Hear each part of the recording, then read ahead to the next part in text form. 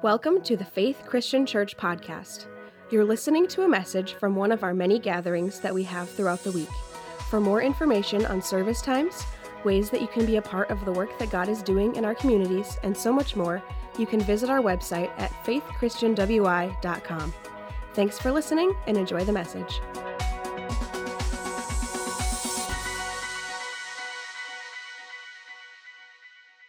Morning, everyone. Glad to see you in church this morning. I just want to echo real quickly what that video said.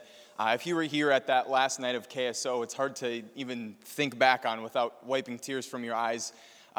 Something as silly as sticking a shovel in the ground and getting kids in construction hats and just anointing a building, praying for a building, knowing that we're standing on ground that God is going to use so powerfully to fill with people, to fill with souls.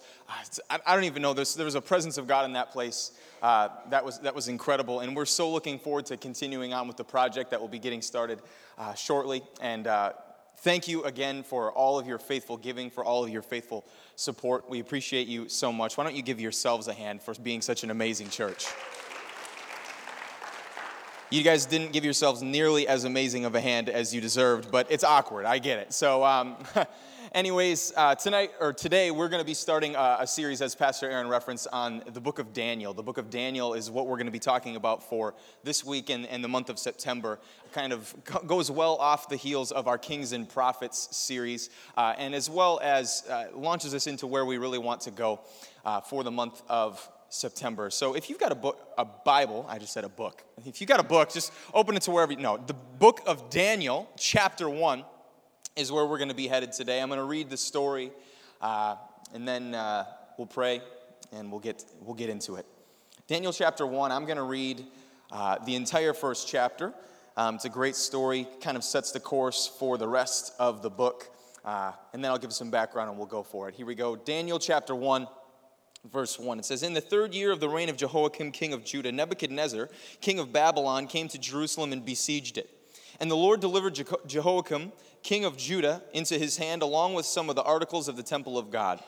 These he carried off to the temple of his God in Babylonia, and put treasure in the house of his God.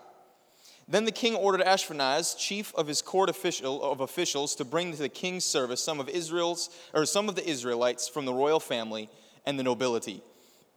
Young men without any physical defect, handsome, showing aptitude for every kind of learning, well-informed, quick to understand, and qualified to serve in the king's palace.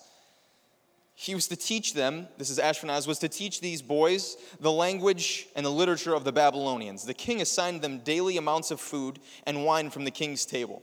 There they were to be trained for 3 years, and after that they were to enter the king's service. Among those who were chosen were some from Judah, Daniel, Hananiah, Mishael, and Azariah. The chief official gave them new names: to Daniel, Belteshazzar; to Hananiah, Shadrach; to Mishael, Meshach; to Azariah, Abednego.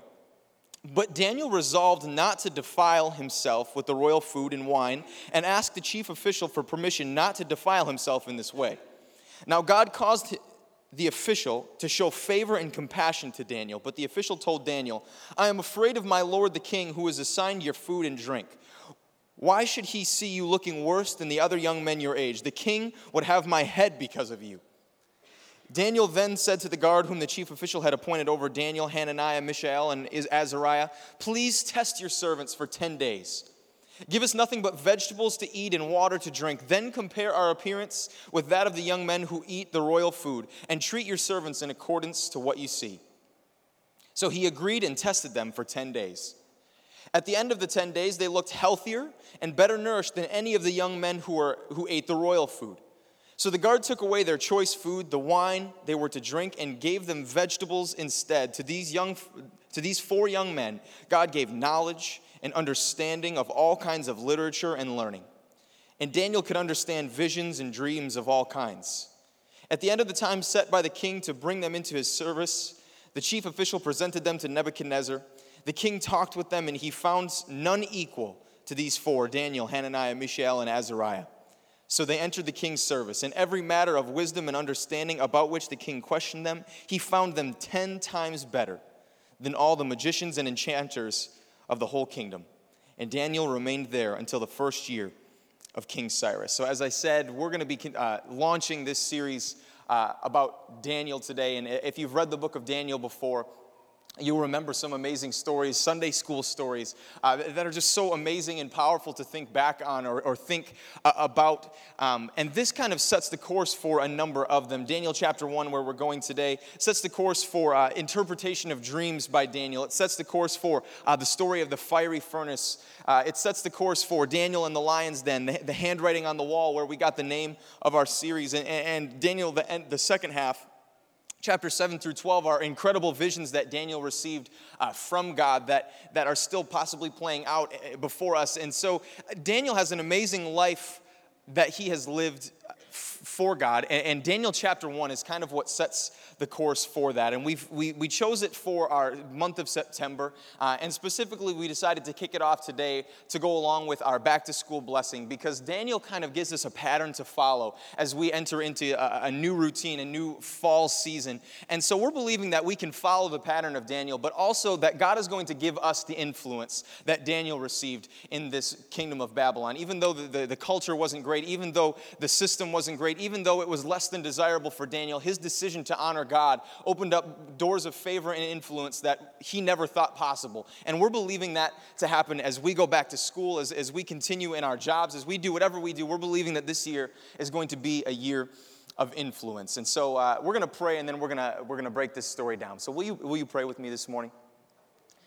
Heavenly Father, we thank you that you are here with us. We thank you that you are so good. We thank you for your word that we get to unpack today. We thank you for the story of Daniel, the person that he was, the life that he lived, and the example that he set. God, I pray that as we unpack it and as we look at it today, that you would help us to learn from him, that you would help us to live like him in a way that honors you and opens up doors that we never thought possible for you to work. God, we trust you completely, just as Daniel did. And today we ask you to move in our hearts, to teach us, to show us, to work inside of us.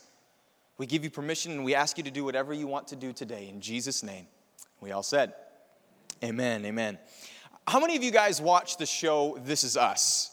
Raise your hand if you watch This Is Us. My wife and I have really gotten into this show. It's one of the shows that we actually watch that's from today. A number of things that we watch on Netflix, we just watch over and over, and they were on years past. But this show is particularly devastating to us because it's playing out live, like it's the series isn't complete yet. We have to watch week by week instead of just binge watching. Like, you know what I'm saying? Like, you binge watch on Netflix, and you can just watch an entire season in a day, and it's like 10 p.m. at night, and you're like, I should really stop. But the Netflix just keeps playing it for you, and you're like, well, okay, just one more season, and then I'm done, I promise. But This Is Us, it stops right at it. But I love the show This Is Us, and there's one particular thing that I find so funny that they do in this. If you know the characters, you'll remember what I'm talking about. But if not, I'm sure you can still relate. There's two characters, a husband and a wife, Randall and Beth, and they love to play this game when situations don't seem to be going in their favor. They call it worst case scenario.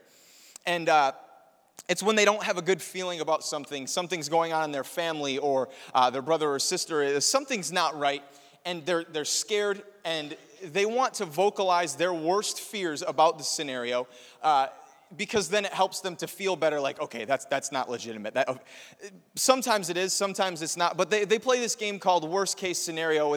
For example, there's a problem with a foster daughter, and they think, all right, worst case scenario, she's mad at us. What could it happen? And they say, she could kill us in our sleep. And the wife says, no, she could kill us while we're alive or while we're awake. And it's just like, man, that got real quick. But we often do this. I've realized as they do it, it's so funny to me that they play this game, because the game that they play kind of makes fun of what at least I do, and I'm sure all of us do, inside of our own heads. You know what I'm talking about? I'm sure you can relate. Like, you're home alone, there's a creak in the floor, your house is 1,000,000 years old, so you know it's just wood settling, but you're like, crap, somebody broke in, I'm dead. You know what I'm saying? Like, maybe I'm alone. But we all have these worst case fears. Somebody knocks on the door and it's like, oh crap, what bills did I forget to pay? They're here to collect it. I don't have any money on me right now. Oh my gosh, I'm freaking out. And we all have these worst case scenarios in small things and in little things. And what I've noticed that I do is that when these things go on in my own head, I pre-plan out these worst case scenarios for myself. And then it's almost as if I'm expecting them to happen. And of course, when I expect them to happen, they do happen. Not the one where people kill me. Nobody's killed me or broken into my house yet. But were these life scenarios that I picture being the worst case scenario, and I almost planned for them in my head, and sure enough, they come to pass. And my head takes me to this, I knew this was going to happen. I knew it, and the end result is I end up getting bitter. Or sometimes on large scales, people have these terrible happenings in their life, and they always say, I knew this. I should have known. I should have expected. How could I have not known? And they come to expect these things. And when the worst case scenario happens, they end up getting bitter, whether it be at somebody else, a spouse, a friend, a brother or sister. Sometimes they even get bitter at God. And the reason I bring up worst case scenarios is because often we look at the Bible and we view them as these individual stories, but these are human beings with real life scenarios, with real life happenings. And Daniel in this story, as we go through the book of Daniel, the beginning of the book, the background of the book is about as worst case of a scenario as Daniel ever could have imagined. Daniel is a man of God who lives in the kingdom of Judah. He's a descendant of the royal family because he's brought in as a choice man. So he's got a good life. He is an honoring God man. The way that he lives honors God, but the culture around him, the Israelite people, did not honor God with their life, did not honor God with their living, and so God would warn them numerous times, knock it off, stop it, turn from your idols, turn from your behaviors, turn back to me, or else. And when God says or else, he actually means it. And so Daniel he's got his life in order, at least it seems. He's acting in a way that honors God. He's living the best way that he can.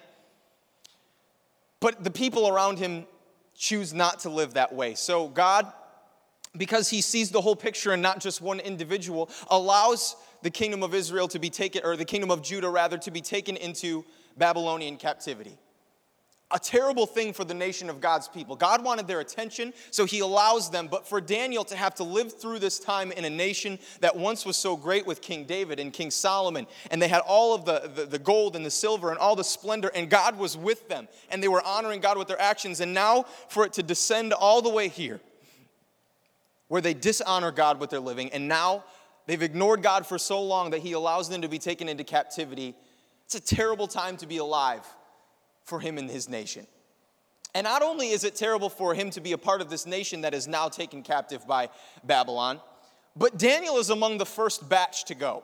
So now it's not only a national crisis, but also a personal crisis. Not only is some people from his nation taken into captivity, now he is among those that have to deal with the consequences. He's among the first ones that are taken into the captivity of the Babylonians, where they will rewrite what Israel is supposed to be like. And that starts to happen in chapter 1, and Daniel resists it, which we're getting into today. But for Daniel, I can hardly imagine a worse case scenario. National crisis, personal crisis. What does he do?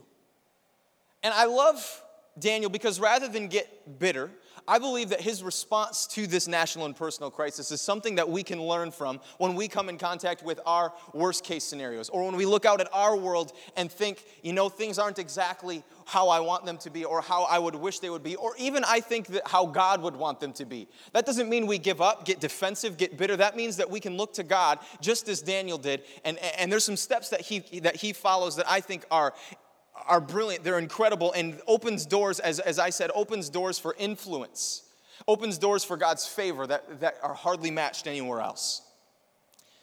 Daniel is among the smartest, among the fittest, the most handsome, and so when they get this first batch of Israelites, they bring them into the kingdom of Babylon, and he is chosen among these few, along with his 3 other friends. And so they're chosen to serve, or to learn, to be taught for 3 years before they enter the king's service. So Babylon is playing the long game. They know the strategy, and I think they have a great strategy, honestly, a wise strategy. They take these young boys, probably in their teenage years, and they're strong, they're fit, they're smart, and they retrain them. They learn them in the Babylonian ways. And when that time is up, when they've been trained, then they enter into the king's service. And it's a wise way of going about it, but the first thing that they do, I think, is incredibly interesting. The first thing they do is they attempt to give these boys new names, Babylonian names. And I think it's interesting because names in the Old Testament, if you look up the meaning of names, oftentimes they have a large significance tied to their name, a meaning, a story that plays out through their life is tied through the name that they've been given. And so the names of these boys are all God-honoring names, Israelite names. Daniel means God is judge. Here's another, the rest of the three is God is gracious. God is great, and no one can compare to him. And God has helped. So they're all God-honoring names. They all are names that show God and parts of his character, parts of who he is, parts of what he can do. And they're all God-honoring Israelite strong names that showcase who God is. But when they bring them into Babylon, they start to teach the Babylonian ways. And the first thing that the Babylonians do to these young men is they try to re-identify them. And I think the first test that these boys had to pass was the re-identification test. You see, they tried to change their names from God is judge, God is gracious, there's no one like God, God has helped. They changed them from that to either meaningless names like servant of blank and whoever they would serve. Or something like that would specifically worship an idol god that they wanted no part in, but the Babylonians worshiped them, so they would rename them something like that. So they would re-identify these boys because knowing the meaning of names, their purpose, their identity was tied to their name and its meaning. And so these boys are renamed from God-honoring names to names that would honor Babylonian gods, false idol gods, or just to reflect their purpose. And it says to Daniel, Belteshazzar, and then there's Shadrach, Meshach, and Abednego. And they get these new names, but what I find interesting is we read our Bible today and we're not turning to the book of Belteshazzar. We're turning to the book of Daniel. So despite the Babylonians' greatest efforts, somehow it didn't stick. Somehow he was able to escape that stigma, to escape the re-identification of the Babylonians. And I think it's because Daniel knew that he must resist the efforts of the Babylonians to give him a new name and a new purpose. He knew who he was, and he knew who God had created him to be, and he wasn't going to listen to anybody else. He knew that God was his judge. He knew that God was his creator. He knew that God was who he was called to live for and to honor. And so knowing that that was his purpose, knowing that was his identity, he resisted the efforts of the Babylonians. And today we're still reading the book of Daniel because he stood firm and knew who he was. Or rather, he knew whose he was, and he wasn't going to allow his name to be changed or even shifted to honor anybody else. And today, I think that names, of course, don't mean as much. You can look up your names, and it can mean something silly. We just like the way names sound today. Sometimes names have meaning, but not as much as in the Old Testament. But many of us can relate to Daniel in the fact that we need to know who we really, truly are. We need to know what our identity is. We need to know whose we are. We need to know where we belong. We need to know who calls us by name and what our purpose and meaning in life is. And so many of us search for belonging in areas that were never meant to be the places that we looked. Friendships, relationships, things that make us feel popular, or things that cause us to go high for a moment but crash back down to earth later on. Some of us are tempted to label ourselves according to our circumstances or our past or our current struggles. I see that all the time, that people say, I am this, and it's simply not true. We identify ourselves by our circumstances, our struggles, the things that we're going through, and we convince ourselves that that's who we really, truly are, when in reality, God has a different way of calling us. He doesn't see you by your sin or struggles or past or any of it. He sees you for who he made you to be, who you truly are, and what he has created you and destined you to be. The first test that Daniel passed that I think we need to as well, if we want to see doors of influence open up for us, doors of God's favor open up for us, is we need to know who and whose we really are. We belong to God. He's the one that has created us. He's the one that can call us by name, and he's the one that defines our purpose. Not the enemy, not struggles, not circumstances, not past living, none of it. God determines our identity.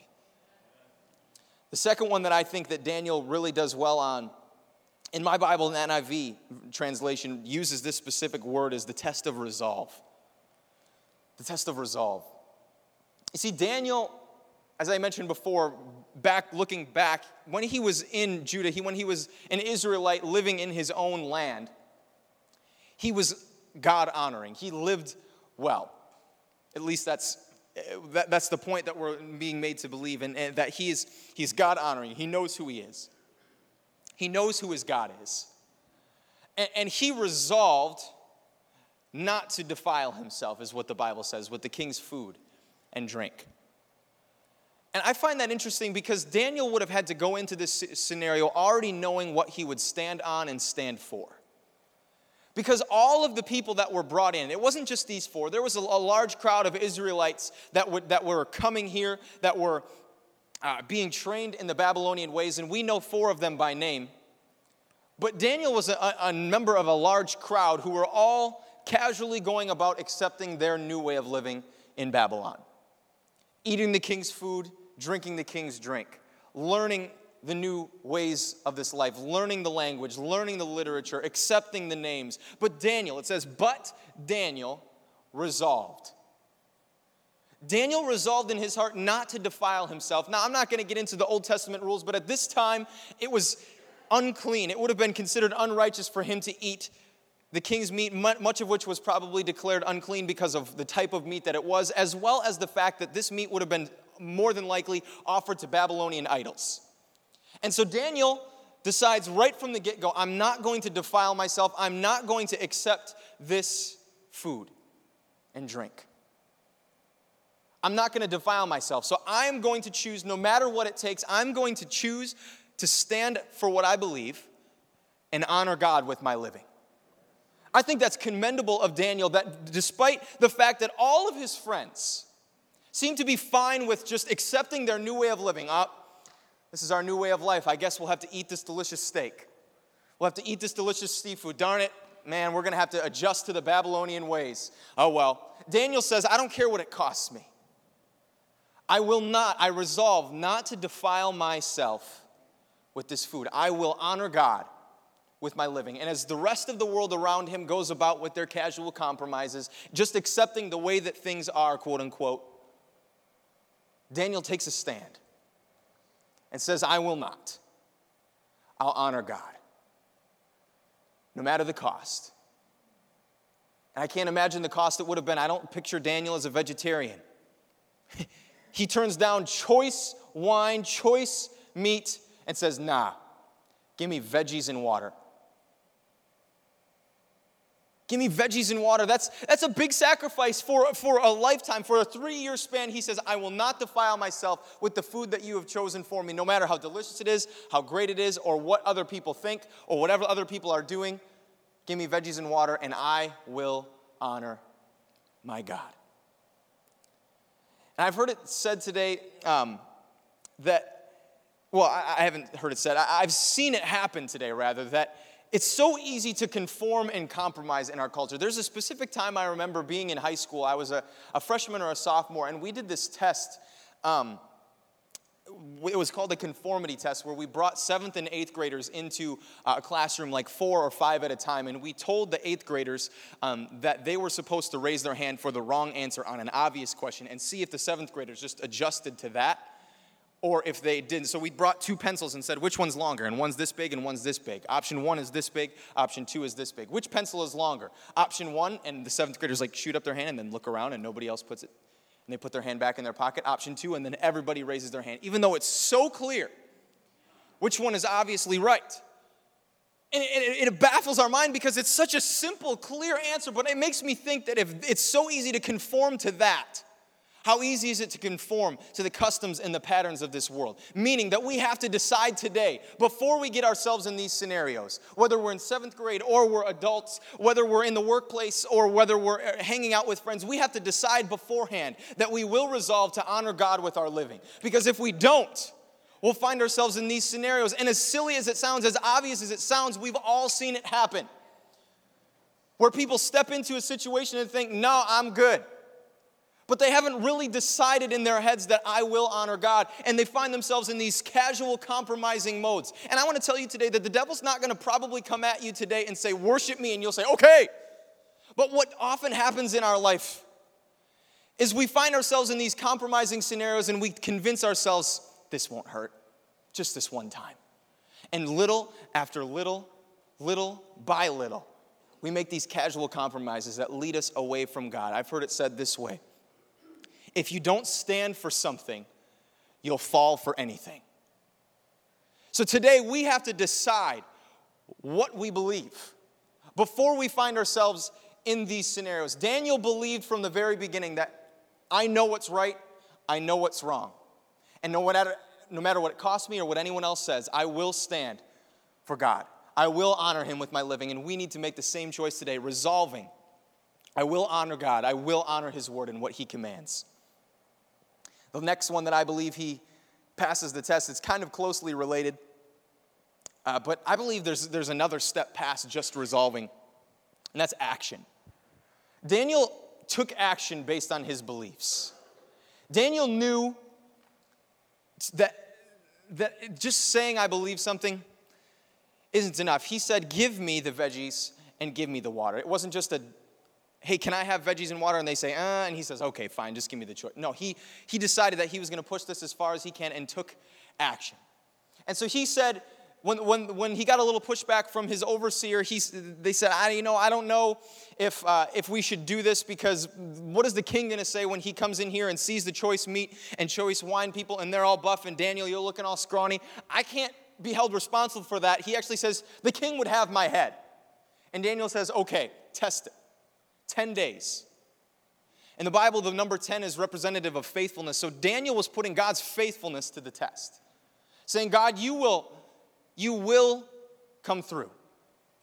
He put his faith in action, saying, I know that I'm not in control of what happens. I can't eat vegetables, and I'll do all the push-ups I can do and all of that, but I can't promise that I'm going to look better.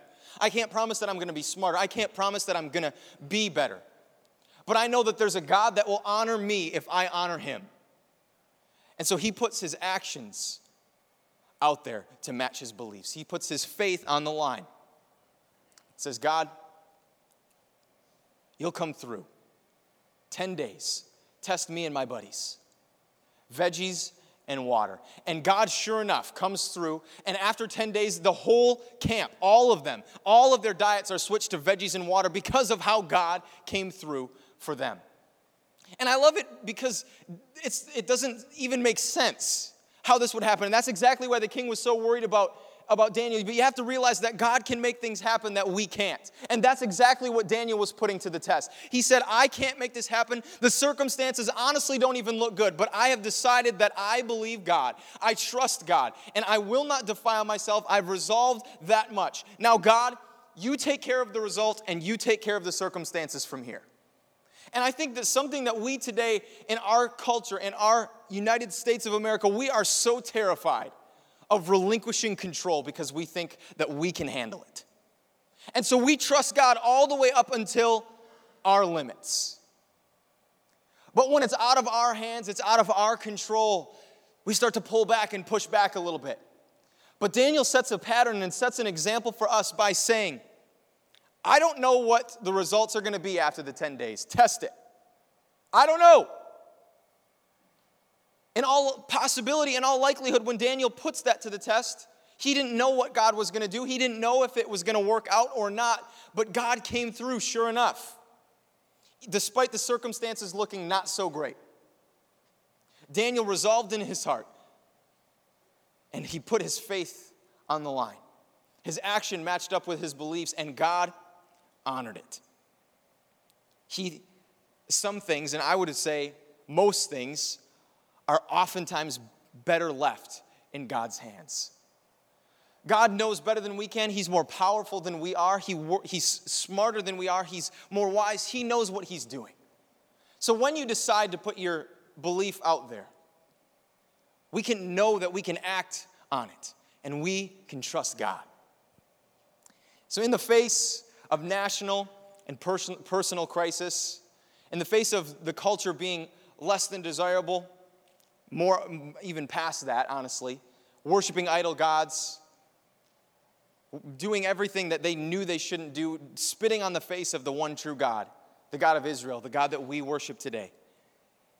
Daniel knew First of all, he knew who he belonged to. And because he knew who he belonged to, he wouldn't accept the new re-identification that he was given. He knew what he stood for, so despite his friends, despite all of the people that he was captivated with, making these casual compromises, Daniel knew, I have to stand for this. I have to stand for what honors God. And he knew that he could count on God to act. So even when he had to relinquish control, when things were beyond his limits, he said, God, I trust you. And he put his faith on the line, put his God and his faithfulness to the test when it was out of his control. And as we look through the book of Daniel for the month of September, we will see story after story after story of unmatched favor and influence in Daniel's life, where he gets to stand before the king and interpret his dreams, where he gets to point out things to people, where he gets to see God at work. So much God does in his life. And I love the first chapter because it doesn't just happen to Daniel. It's because he knew who he was, he knew what he stood for, and he knew he could trust his God to act. Chapter 1 sets the course for many miracles, visions, and the working of God through his Holy Spirit in Daniel's life. And as we start this month, as we do the back to school blessing in this service, that's what we're believing for. First of all, that all of us would follow this pattern that Daniel sets for us, knowing who we are, knowing what we believe, and trusting God to act. And when we do that, just like Daniel, we can step through doors of opportunity and influence and favor that we never thought possible. That's what we're believing for as kids go back to school. As we get back into a routine of fall and all of that, we're believing for doors of influence. We're believing for doors of opportunity. Just as Daniel experienced, but it didn't just happen. It was a pattern that he set, honoring God, knowing who he belonged to. We have to know today that if we know our identity, if we know what we believe, and we know that God will act when it's out of our control, and we trust it, the same happens for us. We step through doors of opportunity. We meet people that we never thought possible. We see people respond to Jesus that we never thought would. All of these things happen, but not until we choose these things. Today, we're going to do the back to school blessing. If you don't know what that is, every year as the kids get back to school and teachers go back to school or homeschool families get back into the swing of it, we ask anybody that is at all involved in the education system to come forward. And we anoint you with oil, we put it on your forehead, and we pray with you and pray for you. And in just a moment, Pastor Paul is going to come out there and do that. But I want you to know today that we're not just doing this as a ritual that we like to do every year because school is coming up and all that. We want to do this with you. We want to say with you that we will honor God in our schools. We will honor him with our living, in our words. We will know who God is and what he said, who he's created us to be. We'll honor him and we'll trust him to act. And that's what we're believing for this school year. And so why don't we all stand together? And if you're at all involved in school, whether you're in 4K or a 12th grader or going to college or you're an educator, will you just come forward to the front? And we want to pray with you. There's going to be plenty of people. We're going to do this in both of our services today. We just want to pray for you. We'll anoint you with oil and believe for these things to happen, for doors of opportunity, unmatched favor as we follow this pattern. All right, I'm going to hop out on the floor here, and Pastor Paul is going to pray over us. Come on up if you haven't come. Parents of homeschool families, we don't care if you're the assistant to the janitor. If you're in a school, we want to pray for you today. We know that education is a place of influence. Every single day of my life, I pray for you and our churches all throughout Wisconsin. I pray that God will help us to influence our culture more than our culture influences us. Here's your chance. So this morning we're going to pray. As I lead us in a prayer, I'm going to ask all of you as a congregation, please join me. Don't just think, I wonder how long this is going to last. It won't take that long, but I'm going to ask you to join us in real prayer. These are world changers here. Let's believe that there'll be Daniels and there'll be Hananiahs and Mishaels and Azariahs, and that instead of Babylon assuming them, they'll change the course of Babylon. That's our prayer this morning. How many of you can agree with that out there? You say amen? All right. Well, first thing we're going to do, if you're up here today, if you're a young person, you're in elementary school. You go anywhere from nursery school all the way up before, you're not yet in junior high. Raise your hand, or parents, get them up here somewhere where we can pray for them, all right? Okay, so we have people who are going to pray for you. Elementary school, come on up. They're going to anoint you. I'm going to lead us in prayer. While they're anointing, would you join me in this prayer right now? All those elementary students. Father, in the name of the Lord Jesus Christ, we thank you for these little children that are brought up. Even as you, Lord Jesus, were presented with little children to be taken upon your lap and to put your hand upon them and bless them, we pray that you'll put your hand on these and bless them. We pray, Father, that they would be gifted with the ability to be protected from the influence of evil, but the light of Jesus would shine through them to influence others. Keep them in your hand. Guide them by your grace. Strengthen them in their heart. Build their character and make them like you. We pray in the name of the Lord Jesus Christ, Father, that you would give their parents, particularly grandparents and families, strength and wisdom, to have the resolve to follow God, the courage to act correctly, and the wherewithal to know who they really are. May these parents guide these families in that way, in Jesus' name. If you can agree, say amen. All right, let's now have junior high. Who's in junior high? Raise your hand. Come on forward. Anybody? All right. Get your hands up so they can see you, all right? Junior high. Got a lot of little guys down here, all in junior high. They listen to your sermon. They're all raising their hands. So, all right, we're going to pray for junior high people today, all right? Would you stretch your hands out in the congregation toward them, and these folks will anoint them and pray for them.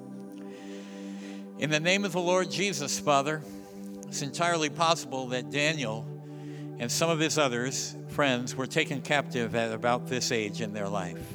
We think of young David. And the first times you spoke to him. And we pray that you will guide these children right now. In the name of Jesus, Father, we pray that you will give them courage and strength. We pray that right now, when so many will be searching for who they are, that these children prayed for in our services today will never search, because they will know that they belong to God their Father through Jesus their Savior. We pray that you bless them and strengthen them and keep them and guide them. We pray that you use them, and we pray that you give them the resolve to say no to what you dislike and to say yes to what pleases you. We pray that you give them parents and guardians and families that will be able to help and strengthen them in the name of Jesus. And we all say, amen. All right, high school. Looks like we got some high school kids up here. If you're in high school, step forward a little bit so they can see where you are, all right? High school students, you're the Daniels. Almost certainly this was the age that he stepped forward. We're going to pray for them right now. Congregation, let's pray. In the name of Jesus, we pray for these high school students right now. In the name of Jesus, we lift them to you. We pray, Father, according to the Word of God, at a time when peer pressure moves so many to do the wrong thing, we pray that they will have more pressure from you to do the right thing. We pray that you guide them and keep them, that you strengthen their faith, and that you keep their minds. We pray in the name of Jesus that you help them to overcome the struggles they will face, that you will give them wisdom and insight to learn and understand what they need to learn and understand to be the best they can be. We pray your blessing on every single one of them right now in the name of Jesus. Amen. How about college students? College students or adult students? No matter if you're going to college, maybe you're going back to school, you're an adult, we're going to pray for you. All right? Some excited college kids getting ready to go off to school. Let's pray for them now. Father, in the name of Jesus, we lift these people to you. We thank you, Father, that we know that you can strengthen and will strengthen the faith and the resolve of these people. at a time when so much of the faith of so many seems to be washed away.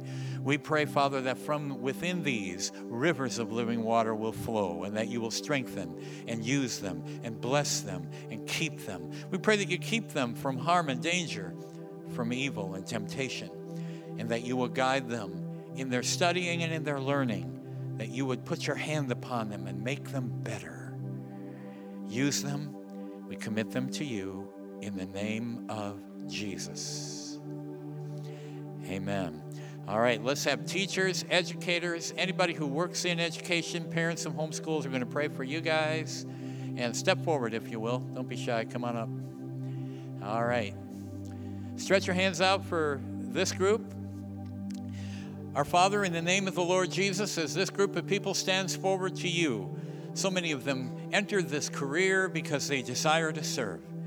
And faced with so many challenges in their world, we now pray that you resurrect that desire and that you anoint it with the Holy Spirit. We pray that you give them grace and wisdom. We pray that you help them to have resolve and courage. We pray that you will give them the grace of Daniel to know when to speak up, what to say no to, and what to say yes to. We pray that you give them the joyful spirit of Jesus' grace in their life and in their careers, strength to fulfill their duties, wisdom to act in a way that pleases you, and that you would guide them and help them in every way that they need. We ask your help right now, according to the Word of God, in the name of Jesus. Now, before we send you loose, here's the word, key words in the phrase that Jordan read from Daniel 1. The king's assistant was really afraid that they would be worse. And they ended up 10 times what? Help me out. Better. You follow God. You put Jesus first. You do what you heard in the sermon today and trust God. Believe that we're going to believe that he's going to make you better, not worse because of it. That'll be our last prayer. We're going to pray that God makes them better. Father, in the name of Jesus, we pray that you make these better. That we pray that you would help them with their resolve, and now we pray that you would cause them to be better in their studies, better in their behavior, better in their health, better in their concept of social integration, better in their families, better in their home life, better in their faith life, Father. 10 times better. We pray for it in the name of Jesus, that these would influence their culture more than their culture influences us, that they would be the salt and the light that Jesus said all of your followers would be. We pray it in the name of Jesus. And if you can agree, I want you to say amen. Now, before you go, would you just bow your heads with me for this last moment? Because today could be the most important day. You can stay up here right where you are, if you will. Could be the most important day in your life, because what really needs to happen before all of this concept of church really comes home and makes real sense, there has to be a decision. A decision to look to who Jesus Christ is and say, yes, I want him in my life. I want to say yes to him. I want to welcome him to be my Savior in a very real and personal way. With every head bowed, if you're here today and you would say, Pastor, please include me in that prayer. I want to welcome Jesus. I want to say yes. If that describes you, would you raise your hand this morning? Anyone here today? Yes, this could be your moment. All right. Well, Lord, we thank you for this beautiful day, the great message, the wonderful time, and our awesome people that we get to fellowship with today. Bless them, send them out for your glory in Jesus' name. And we all said, amen. God bless you. You may be dismissed. If you would like prayer for something, you may come forward and we will have people here to pray for you.